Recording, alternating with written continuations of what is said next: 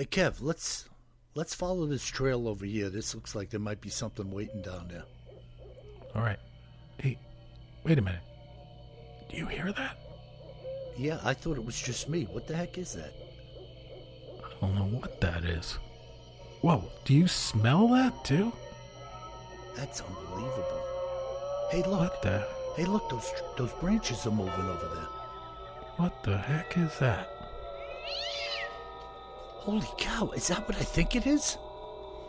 Look at that thing. Oh my God. It's a freaking Sasquatch.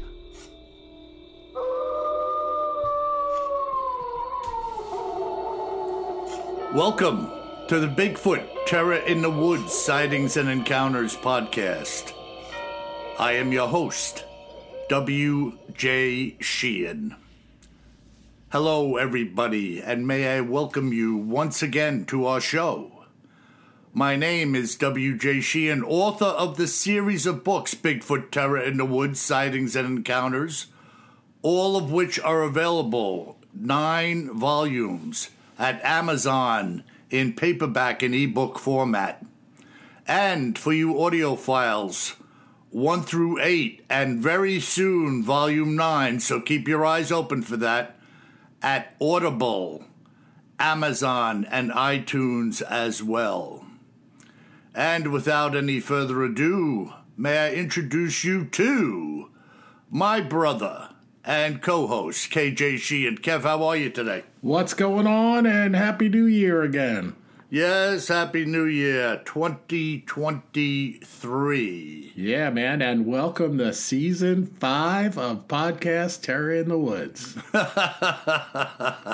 Who would have thunk it? Who would have thunk it, Mervis? Not in a million years would I have thought we have this many listeners and we'd be starting Season 5. Yeah, it's very interesting indeed. It's awesome.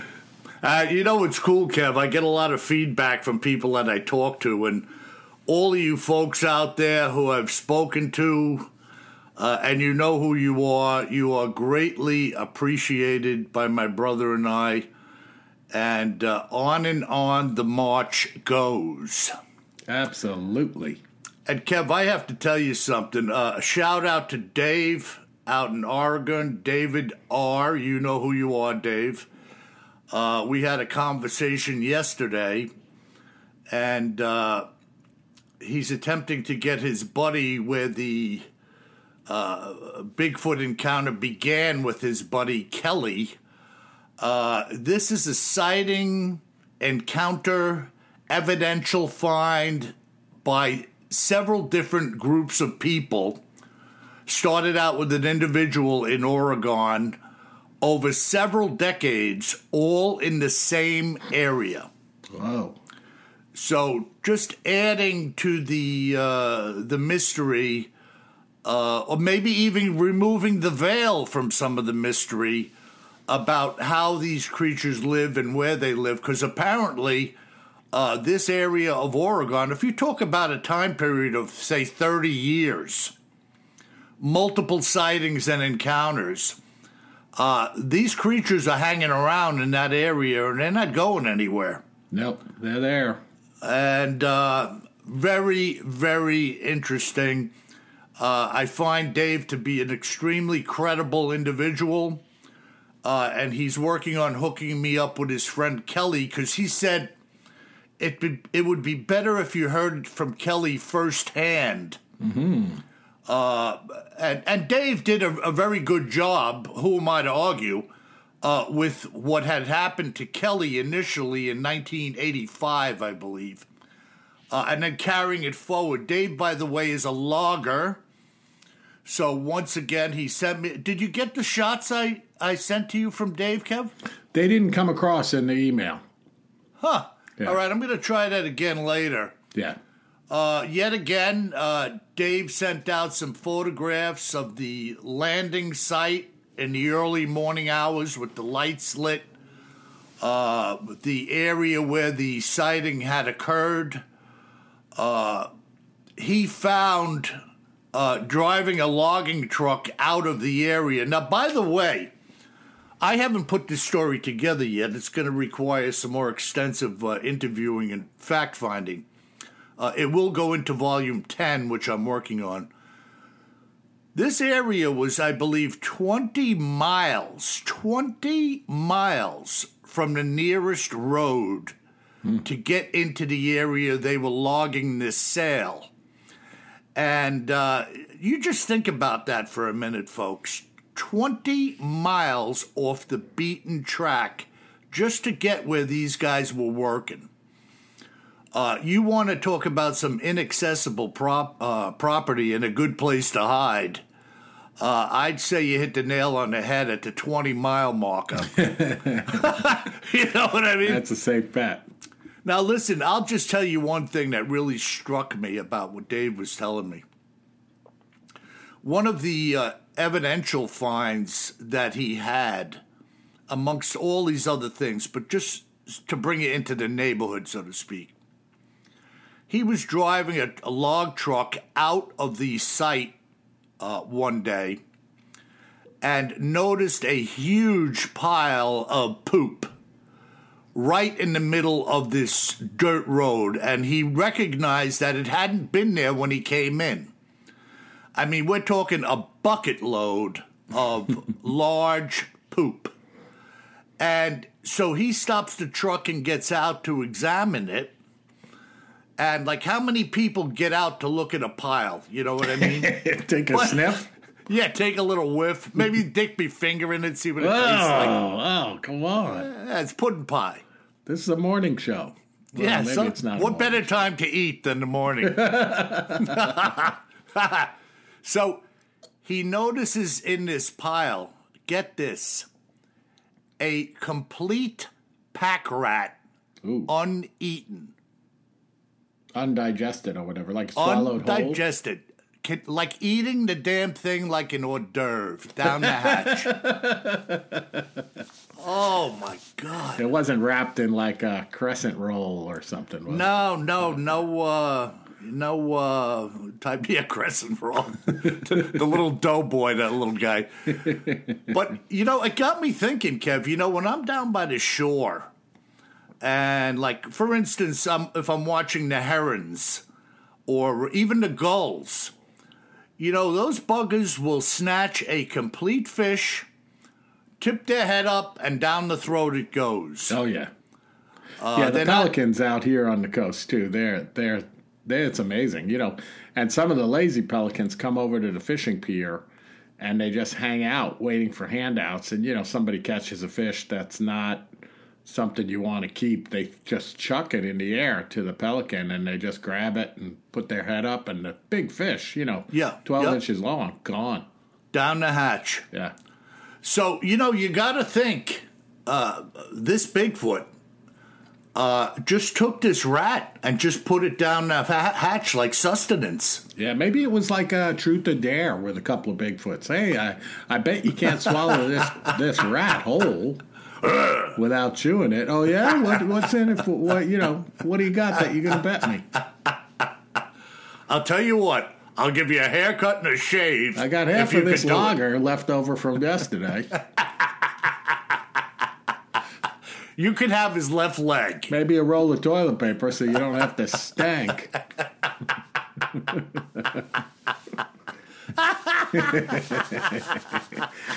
We got to do an episode on that. What do Bigfoots wager in their Truth or Dare bets?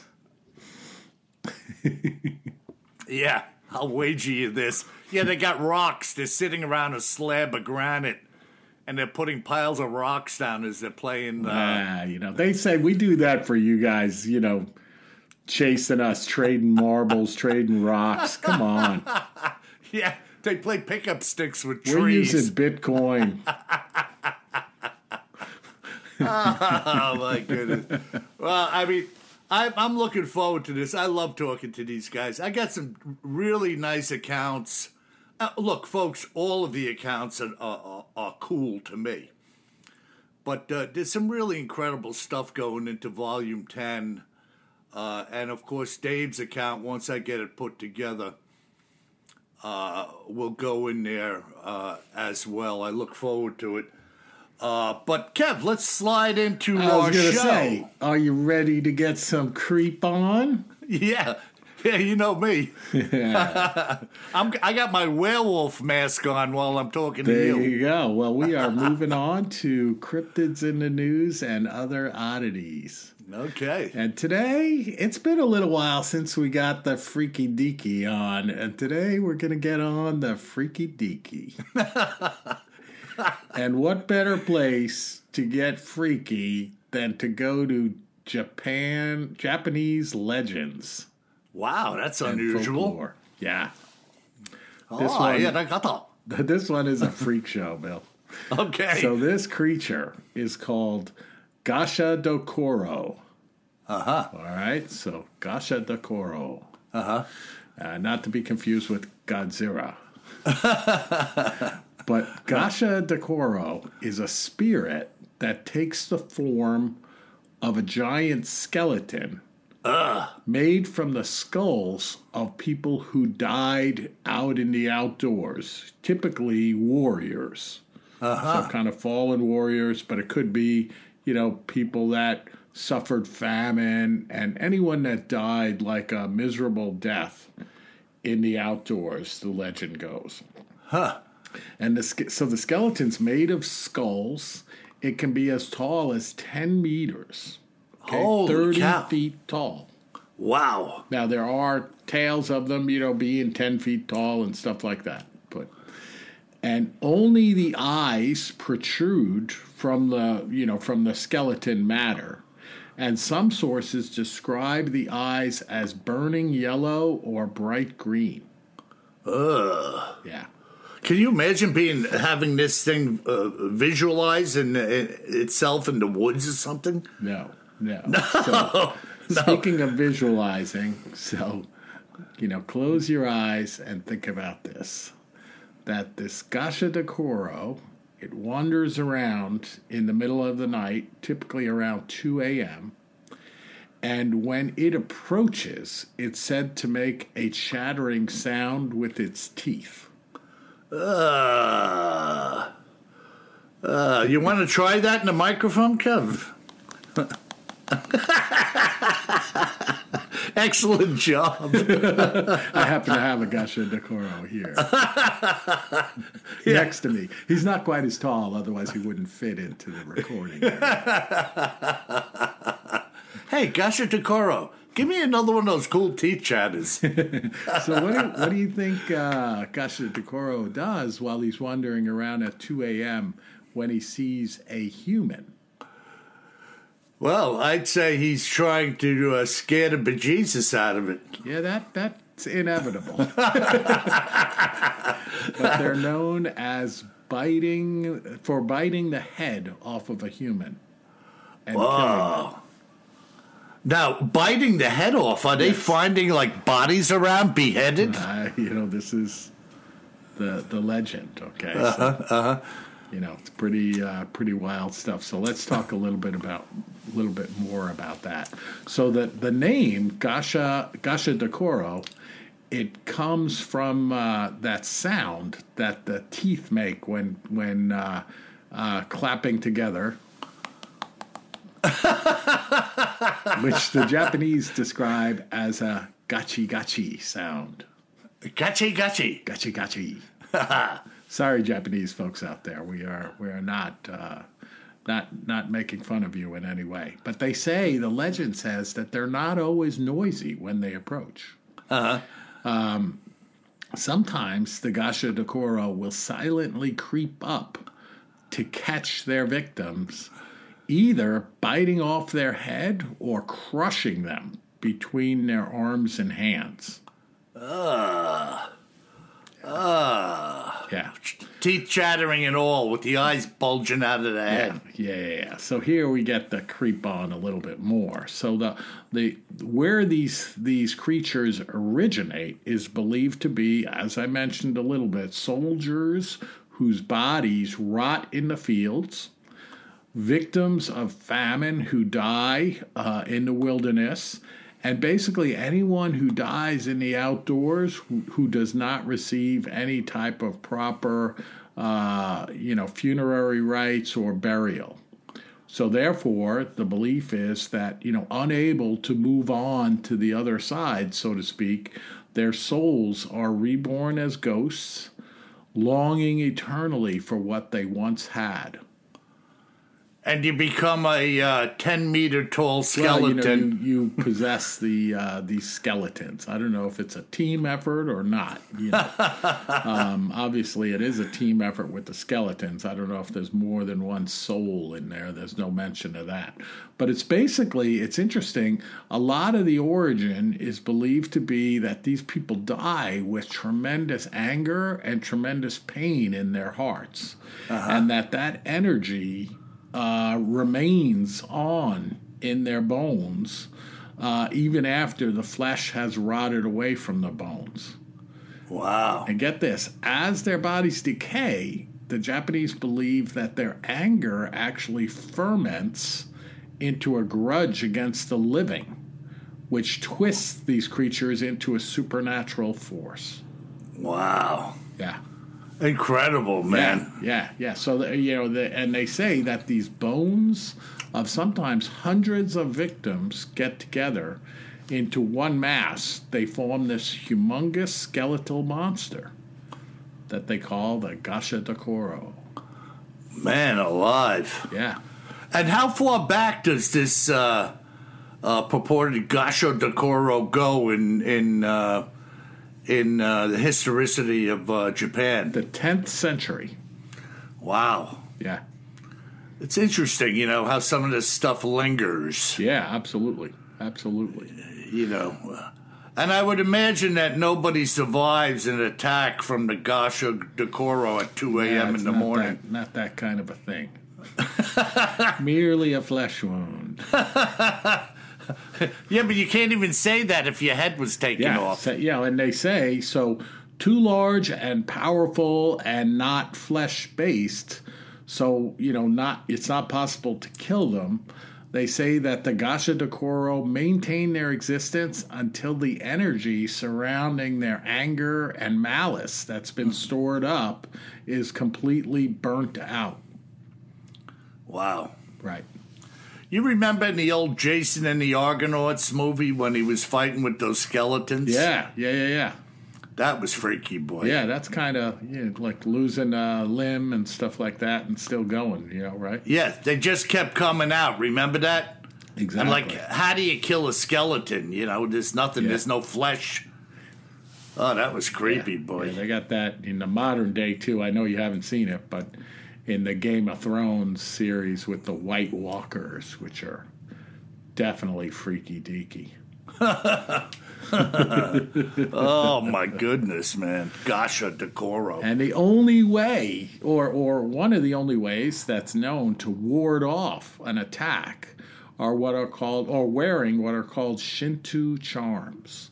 So these are these little Japanese charms you can buy, and they're in like a little sachet kind of most of the time on a little leather cord that you wear around your neck. Mm-hmm. So, if you're at a party and you see somebody with one of these Shinto charms, I wouldn't make fun of it, Yeah, I'd tell them to get out of my house. Might want to ask them where they got it. Just in case, you happen to run into a 10-meter tall Gasha Dokoro on the way home to you, or on the way walking back to your car. We've mentioned this before, but when people think about Japan, you don't think about wilderness, right? Yeah. It's kind of like when you think about Bigfoot and everything else in the United States. If you come from a very urban area, people have very limited or short-sighted thinking about what else is out there outside of your townhome in Smithtown. Yeah. There is a lot of real estate out there where a lot of strange and freaky-deaky things are occurring on a daily basis that you have no idea of. 100%. So, unless you engage people in conversations, which I do on a regular basis, opening up the door to gathering information, you're not going to know anything about what's going on out there. All you know is your little four-walled room and what's going on in your life, Right. 100%. When a guy like Dave sends me out pictures of the work area, you look into the photograph, and there is nothing as far as you can see but mountains, trees, and soil. And, when you think about that type, in the photograph, you could be looking 40 miles away on a clear day. Right. There ain't nothing there. Right. So, folks, when we're talking about these types of creatures and strange oddities and whatnot, there is stuff going on there, the likes of which you have no idea. So I'm not in disagreement with any of these people as far as what they see and do. Now, the question is, where did it come from? What is its origin? Gasho de Coro, I mean, if this has legitimacy to it and people have encountered it or seen it, where did this thing come from? How does it exist? What is supporting its activity? And Kev, I have definite opinions about that. It doesn't come from a happy place. Yeah, no. As it's, these twisted, tortured souls of these people that died a horrible death. Yeah. So and, back to the Shinto charm. So if you can get your hands on one when you're at that party, when you see other people with them, you might want to grab it, because when you're walking back to your car in the dark and all of a sudden you hear, that might not be your friend shivering behind you. Hey, it's cold out here. Hey. What do you mean, Louis? It's 85. Holy giant skeletons, Batman.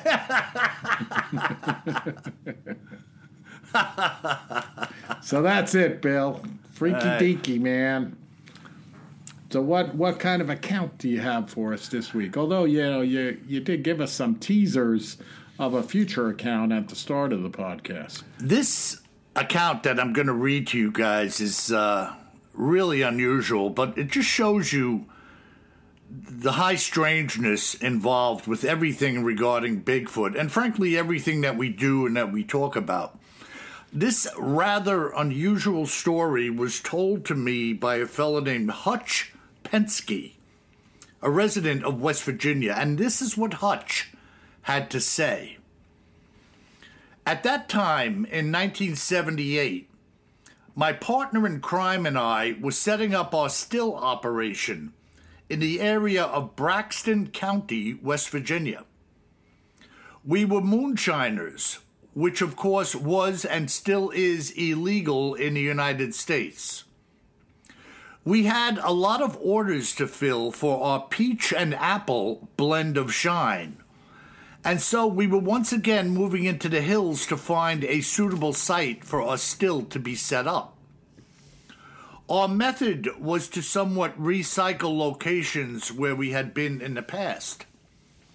And on this particular day, we were once again moving into the hills to find a suitable site. I doubled up on that sentence, so hold with me, folks. On this particular day, we moved our operation down into a hollow where we had been in 1976.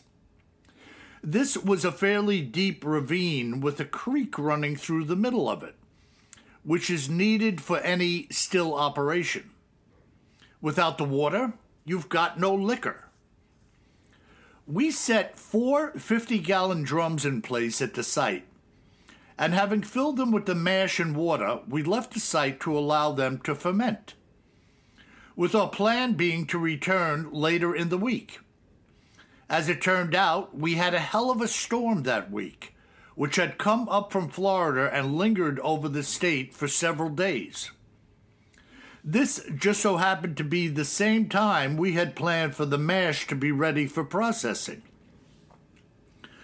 By the time the rain had let up, we were several days later than we had planned to fire up the still in order to make the shine. It was on a Thursday morning, as it was still drizzling, that we were bringing all the components for the still down into the hollow. Everything in the area was soaking wet, and the ground was so saturated with water that our boots were sinking into the forest floor wherever we stepped. As we made our way down, we could see from our now elevated position that the creek had grown in size to the point where it now looked like a small river, reaching a point where it was now only feet away from our mash drums, whereas we had left them some 30 feet away from the creek days earlier. Having made our way down to the bottom, the first thing that caught our attention was that of the lid having been removed from one of the drums. And as we looked into it, about half of the mash was gone, which represented about 25 gallons of fermented mash. It had to have just happened, because up until the night before, there was so much rain coming down that if the lid had been removed, it would have been overflowing and not half empty. But that wasn't the real kicker. And what I'm about to say to you was the reason for my contacting you in the first place. All around the drum, as well as leading up to it from the hollow and going away from it, were footprints. Large footprints from a booger, which is what you folks call a Bigfoot. As best as we could tell, there seemed to be at least 2, if not 3 sets having been made. We could see where they entered the site with the tracks, although overlapping each other, made in a straight line, which is the way they walk. And those which they left when leaving the site being completely random and all over the place. There were also many areas where it appeared that the boogers were actually laying on the ground in the mud, either by choice or having fallen.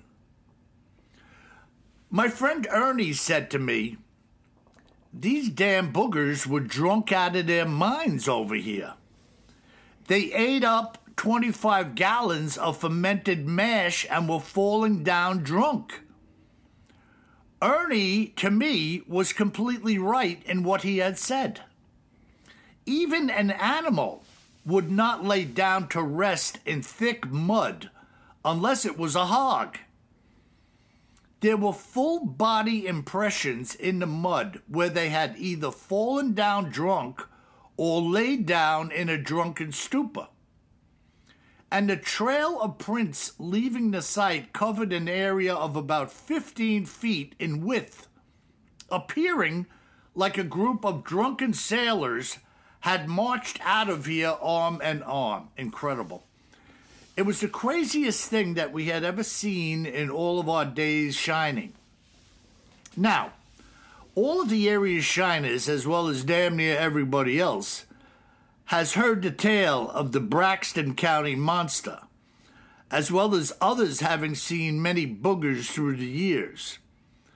But this was the first time that any of us had actually seen some type of evidence for ourselves regarding their existence. There was no doubt about the prints that we had seen. They were fresh, more than likely having been made that night. If they had been made on the previous day, I'm convinced they would have been washed away by the creek rising and the heavy rain.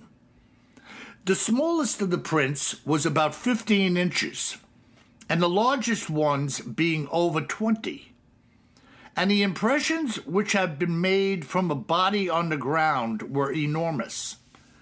They looked like a 1,000-pound hog had been wallowing around in the mud. What do you make of that, Kev? That is wild. Pretty weird, huh? I mean, what do you... I'm loving the concept of the visualization of these Bigfoot drinking 25 gallons of moonshine. I mean, obviously it wasn't shine yet.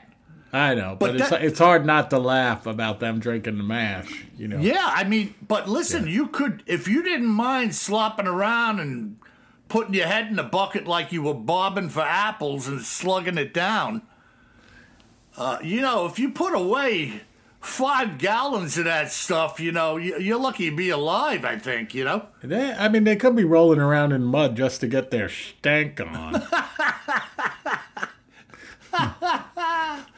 But pretty bizarre, man. How it's crazy. The thing is pulled off the bucket and mashed the lid, and I think it was pretty. I don't think it was being presumptive on the guy's part that it had to have happened earlier or later in the morning, because, like he said, if the lid was pulled off the day before, it would have been overflowing with more water going into this drum. More water going in, yeah, exactly.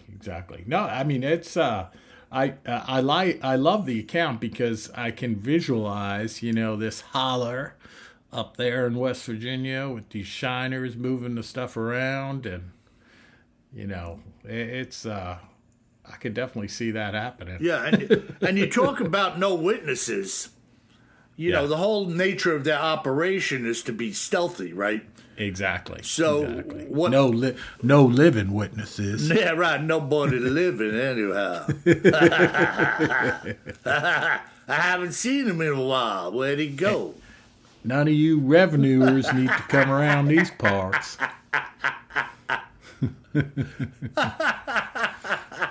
I love that stuff, man. You ain't welcome here, you revenuers.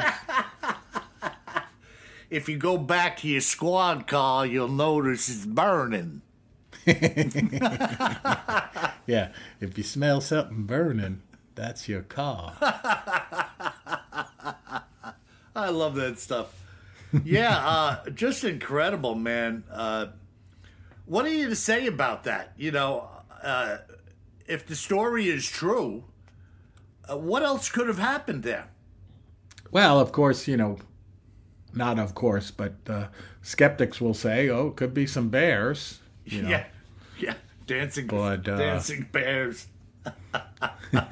We do know bears like some apple moonshine. Yeah, the bears were leaving, in a chorus line, high-stepping, singing, New York, New York. They were some of those Disney bears. Start spreading the news that we're leaving today. Come on, Yogi, keep step. You're off the beat. Yeah, I don't know. I mean, anything can happen in these really rural areas. And like you said, by design, where they're making moonshine, it is a rural area. You don't want anybody walking by or coming by even close enough to smell it cooking. Yeah. And 1978. Yeah. So that's quite a while ago, my friend. Yeah. And it was interesting how he had said that they recycle their spots. They kind of hit a spot and then they let it set a while before they go back to it again, Got to be on the move. Yeah, they don't want people to think they're getting too cozy in any particular area should somebody run across it, Got to stay away from those G-men. Yeah, G-man, government. So that's it, man. Pretty wild. That is a cool account. Yeah. I thought the folks would... Well, look, I like all of these accounts. Hey, you had me at Hollow in West Virginia, and then, the Shiners put it over the top. Yeah, and I'm sorry about doubling up on that sentence in the beginning, but I wear progressive lenses, Kev, And that means you have to repeat yourself? Yeah, you have to read everything twice. I was wondering what that progressive meant.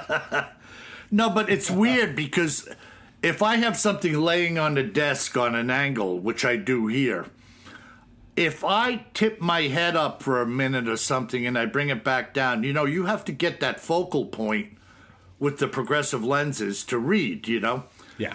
And I looked up for a second, just briefly, and went back down, and the area where I had been reading was in that blurry zone.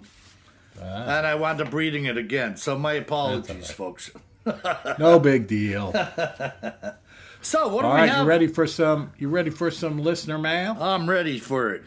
We got some good ones. Okay. So this first one comes from Sydney from Louisiana.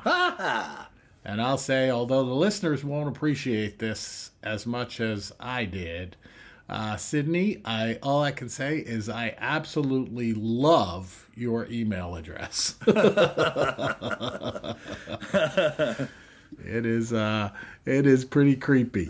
Loving it. So the subject of Sydney's email is squirrels. Huh. And this is tied to you, Bill, talking about your contraptions on the do-it-yourself portion of Bigfoot Terror in the Woods of keeping the squirrels off your bird feeder. Uh-huh. And so he writes, "Hey, WJ, a little advice from the dirty South, round Louisiana way. Unlike birds, squirrels are mammals and have taste buds. Birds do not have taste buds. So mix a generous amount of white pepper into your bird seed.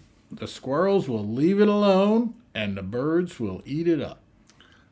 That's a little bit of Cajun know-how coming through. I never heard of that before. Yeah, no, I thought that was a very wise exegesis of how to keep squirrels off your feeder. Keep those big fat squirrels off of my feeder. Now, I wonder, and Sydney, you're listening, I'm sure you are. Get back to me on this. I wonder if you have seen squirrels react having eaten.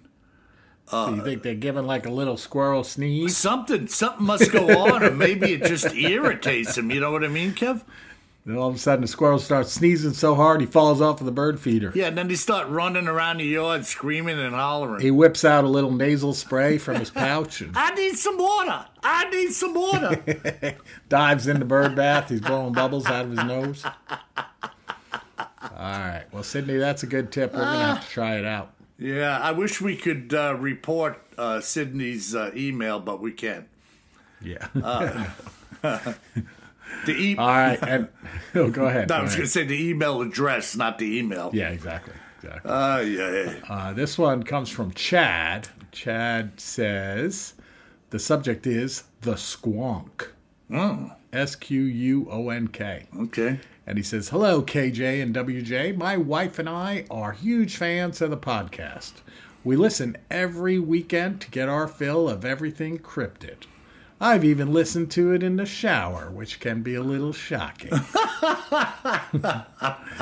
We also like how there's no profanity or bad subject matter, so thank you for that. I don't know if I can qualify for not having bad subject matter, but maybe you mean something else." Yeah, like Chad's email.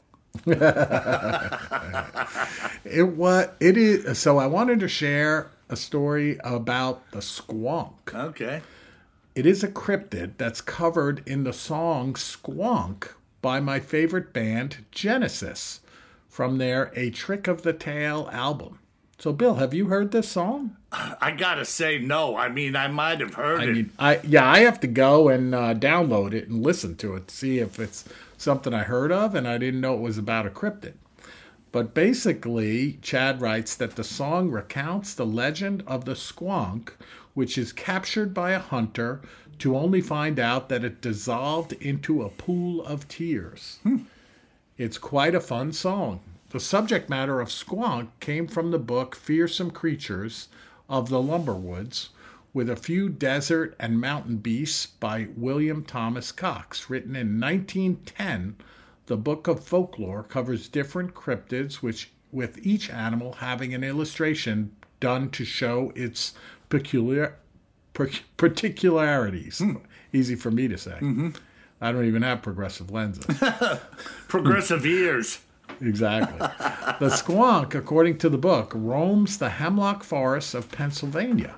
It's a shy creature that weeps because of its grotesque appearance. If the squonk is captured, it will continue to cry until it dissolves into a pool of tears. Yeah, and he says, "Thank you for reading this long email, and can I come in and use your phone?" Sure, Chad. "It will be a local call, I promise." Sure, you can come in, but you can never leave. "I'd just like to use your phone." Be like, "Welcome to the Hotel California." Yeah, exactly. All right, so that's pretty cool. Kev, dip back into that a second. What was the name of that book from 1910? Can you pull it up or no? I didn't mean to put you on the spot, but... No. Hang on here. The Fearsome Creatures of the Lumberwoods with a Few Desert and Mountain Beasts by William Thomas Cox. It's a very long title. Yeah, we'll have to check into that. Yeah. See, And, of course, I'll love it because it's 1910. Anything more than 100 years old, I'm all over. Yeah. Yeah, we got to see what they have on the menu. Fearsome Beasts of the Underwoods or whatever. 100%, yeah. All right, our next email comes in from Joshua. Okay. And speaking of old, so the subject got me because it says, interesting old newspaper clipping. Mm-hmm. Recently, I came across what appears to be a newspaper clipping from the late 60s. It's about a giant sloth sighting in northwest Indiana. But to me, the description sounds more like a Bigfoot. Absolutely.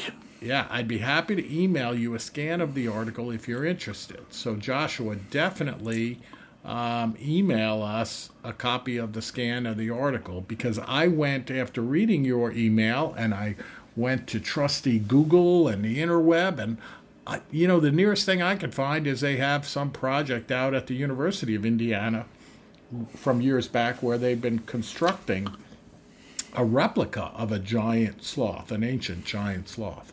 But I couldn't find this news article, which usually I'm pretty good at digging them up. So please throw it over yonder. What university was constructing that, Kev? I think it's University of Indiana. Yeah, and I doubt if they constructed it. Okay, look, you might want to put it in a tree for, to give it realism, But I tend not to think so. If you put time into that project, it would be indoors. Oh, no, yeah. And this was more modern than that. Okay, yeah. Where they were building it. Oh, that's true. I'm just saying, that's the only thing I could come across. Yeah, and let's face it, folks. You may be new to this subject or new to the podcast. But to me, I know, based on what I've been told, Bigfoot regularly goes into the trees. How regularly, we don't know, but we had a couple of accounts where they were seen picking through nests, grabbing what appeared to be eggs or chicks or hatchlings. Yep. So, who knows? Maybe they go into trees also, like, a hunter would go into a tree stand. Yep. Exactly. To do a little sniping on something, or get a better look. I would imagine they would use trees the same way a human would for an advantage of some kind. Visually or for any other situation you could think of. Yeah, exactly. But interesting. Yeah, we'll check into that. You asked him to send you back the link again? Well, just now I asked him to send a picture. I didn't email him back. Okay, good, yeah. If you want to email him back, that's fine with me. Yeah, I'm hoping he's listening too, and that he'll just get on board with it and send it over. Yeah. Interesting. Yeah. And then our last email comes from Ken from Oregon. And I'm guessing this is the same Ken, Bill. Maybe, I don't know. He says, "Hello, WJ. I hope you are well. Just wanted to send you my very best wishes for the new year. You've been in my prayers and will continue to be. Life stinks sometimes, but we have an incredible Father who looks out for us and always walks right there with us, even through the darkest valleys, and especially in those darkest valleys. I can't wait to hear what awesome stories and news of the hairy man that you and Kevin will bring this year. Mm-hmm. Be well, my friends. Ken," and he spells it Oregon. Yeah, well, life stinks at times, especially if you're a hairy man. Exactly. And you're rolling around in the mud in the holler after drinking 25 gallons of mash with your buddies. Woo-wee! You'd definitely be getting a stank on you. It'll probably take you a weekend to shake that one off. Exactly. Unbelievable. Well, that's it, Bill. Good podcast, and thank you, folks. Welcome to Season 5. Hard to believe for me. And, thank you for the wonderful 5-star reviews. If you haven't left us one lately, or if you've never left us one, please go into your favorite podcast player and give us a 5-star review. And it's really important to us because it's virtually the only way we have to attract new listeners to the podcast. So thank you so much. And maybe, if you're not afraid, you might want to tell a couple of your friends about the podcast if you haven't already. That's right, folks. And by the way, if you should find yourself wandering around the holler in Braxton, West Virginia, you better remember one thing, my friend.